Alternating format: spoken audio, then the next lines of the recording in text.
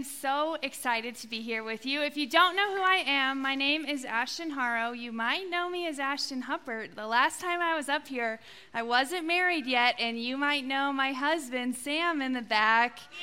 Pretty nice. I know, right? So I work over at Journey's Highlands Ranch location. I do kids ministry over there. But before I did that, I actually worked on the student team. And so anytime I get asked to speak at Midweek or Vibe, I'm so honored. You guys have such a special place in my heart. I believe the Lord is working here in your lives. I believe the Lord is here on Wednesday nights. And so I am so excited to be here. Before we jump in, I want to take a second just to acknowledge your middle school team because I get the honor to work pretty closely with him. Nathan, Dalton, Nicole, Leah, you guys, they work so hard to put this on every week, praying for you, doing other events Friday nights. They are amazing. They care about you so much, and I hope you know that. So if it's okay with you, I'll pray, and then we'll jump in. Jesus, I just thank you for tonight, Lord. I thank you for the opportunity to be on this stage, to be with these middle schoolers. I thank you for how you're working in their life, Lord. And I pray as we prepare our hearts for this message that you just open our hearts, Lord, that your Holy Spirit fill this room, that most students probably have heard this message before, Lord. Give them ears to listen. Show them something new that they haven't taken out of this before, Lord. We give this night to you. In your name, amen. So we're continuing in this Crash Course series. Last week, Nathan spoke on the Trinity, the Father, the Son, and the Holy Spirit. And I think it's such a perfect message leading up to what I have prepared for you tonight. And tonight, we're talking about the crucifixion and the resurrection. And if you don't know what that means, the crucifixion is when Jesus died on the cross. And the resurrection is when he rose again 3 days later. And like I said, you probably have heard this story before. I'm sure whether you grew up in church or you didn't, if you went to an Easter service, you probably know a little bit about Jesus' death and resurrection on the cross. But the truth is that usually this will bring about a lot of emotions. As I have been preparing all week, I have been like sitting in my room crying because it's such a powerful, emotional piece of scripture that never goes away. It changes your life forever. And so the more that we evaluate it, the more that it's going to impact our hearts. And so if you know the story, stay plugged in tonight. Stay tuned in because the Lord has something for you, and I really do believe that. Right before Jesus dies, he describes it perfectly. Scripture says in John 16:20, "Very truly I tell you, you will weep and mourn while the world rejoices. You will grieve, but your grief will turn to joy." And so in this space tonight, I want you to open your hearts. If you feel the grief of the death and the darkness and the challenge of it, that's okay.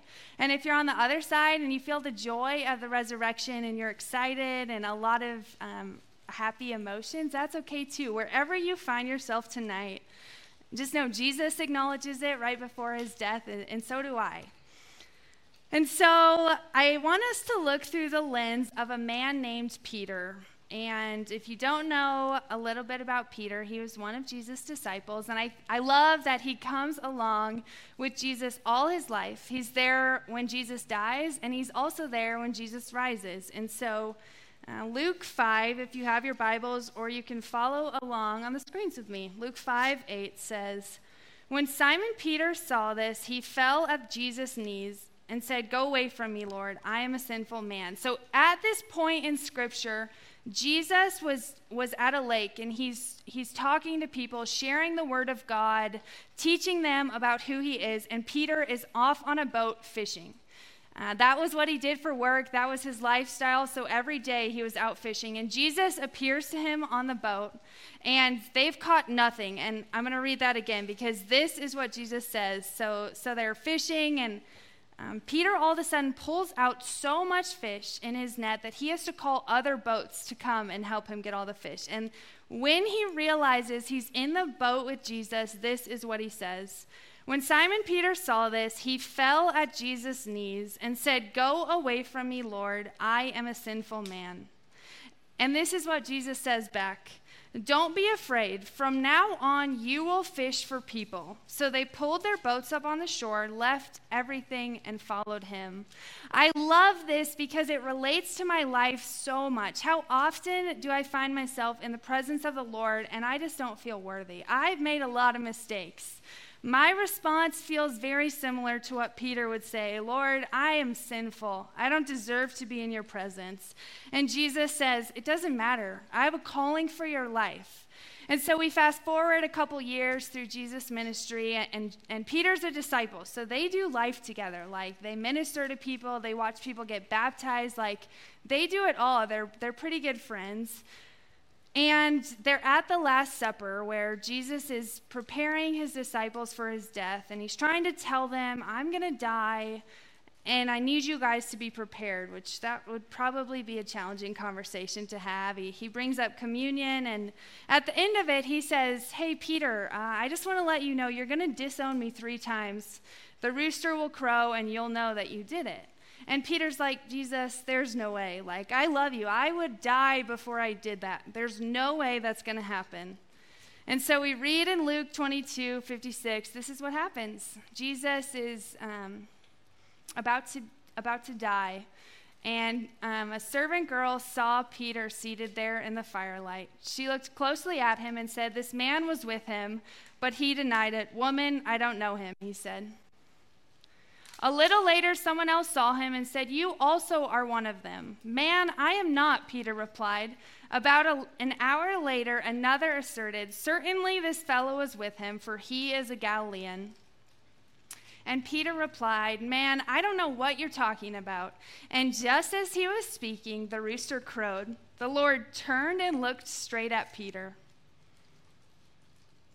Then Peter remembered the word the Lord had spoken to him. "Before the rooster crows today, you will disown me 3 times. And he went outside and wept bitterly. In this moment, Peter realizes he's messed up. He realizes what Jesus said was right, and he can probably assume Jesus was right about his death on the cross too. So he knows this is just around the corner, and this is his response. And so before we get to the death and the resurrection, I think we have to stop. And we have to acknowledge our own sin, just like Peter. We need to acknowledge our sin in order to understand the power of the crucifixion.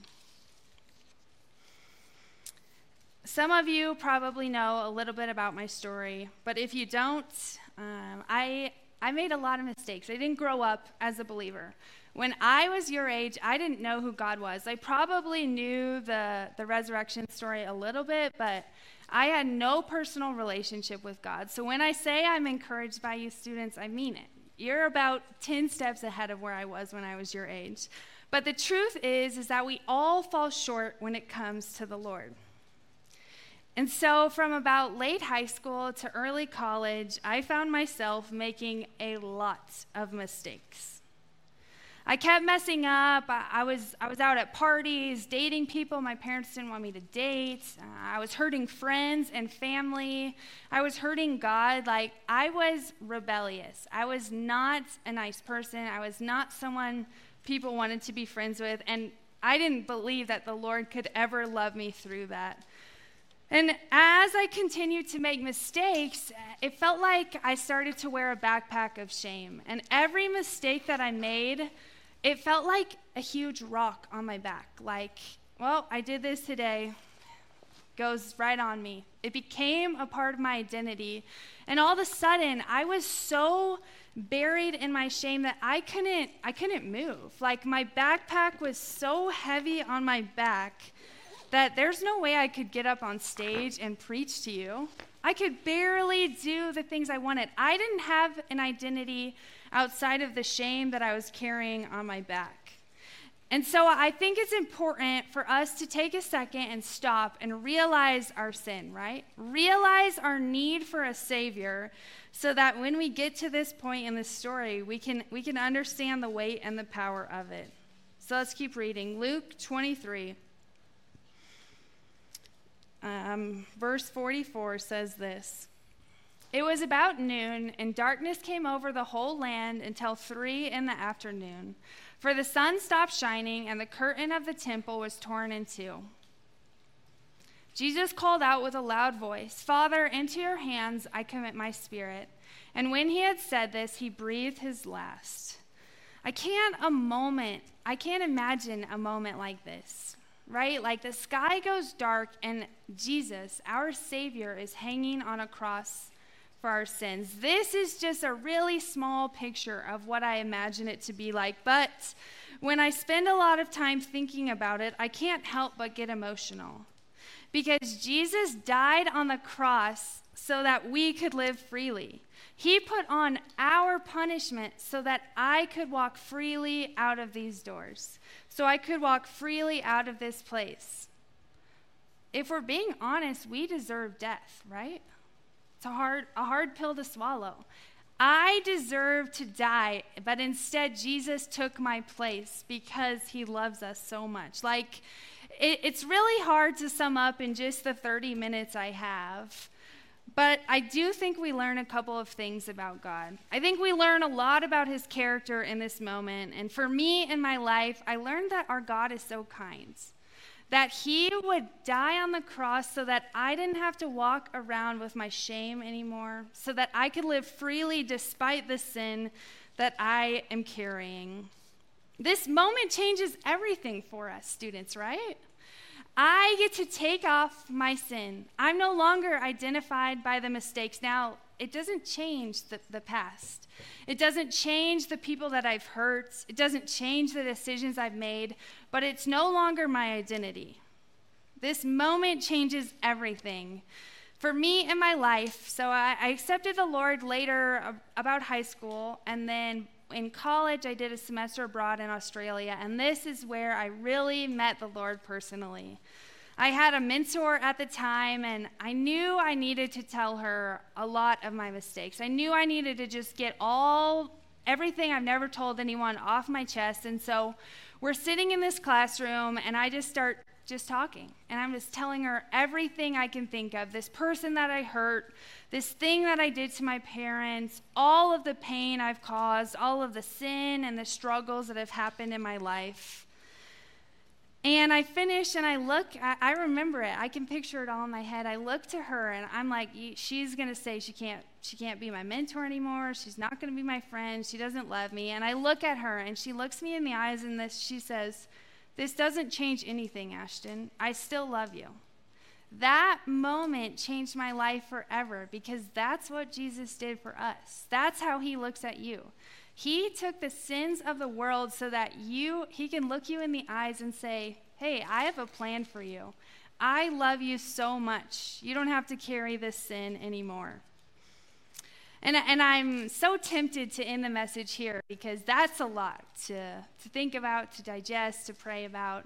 But the truth is, the story wasn't finished, right? This is the grief. So the disciples are in this moment. You can imagine, you can picture it in your head. Jesus is dead. And you're probably, if you were in this moment, thankful, the Lord has just died for you, but he's also dead. The world is dark. People are mourning. This is the grief that I talked about earlier. Thankfully, we know the story doesn't end here. There's hope on the other side. And so it continues in Luke 24, verse 1. And it says, "On the first day of the week, very early in the morning, the woman took the spices they had prepared and went to the tomb. They found the stone rolled away from the tomb, but when they entered, they did not find the body of the Lord Jesus. While they were wondering about this, suddenly 2 men in clothes that gleamed like lightning stood beside them. In their fright, the woman bowed down with their faces to the ground, but the men said to them, 'Why do you look for the living among the dead? He is not here, he has risen.'" This moment changes everything for us, because Jesus goes to his Father. He rises and gives us hope for an eternal relationship with him. The resurrection gives us access to an eternal relationship with God. As you do life every day, you know the Holy Spirit's at work in your hearts. This is the best news, right? And my favorite part of this story is that it has nothing to do with me. I didn't do anything to deserve this. Actually, quite opposite. It's because the Lord is so gracious that he did this for us. It's all about who God is, and it has nothing to do with anything we could do. And so maybe tonight, this is where you need to start. You need to start in relationship with God.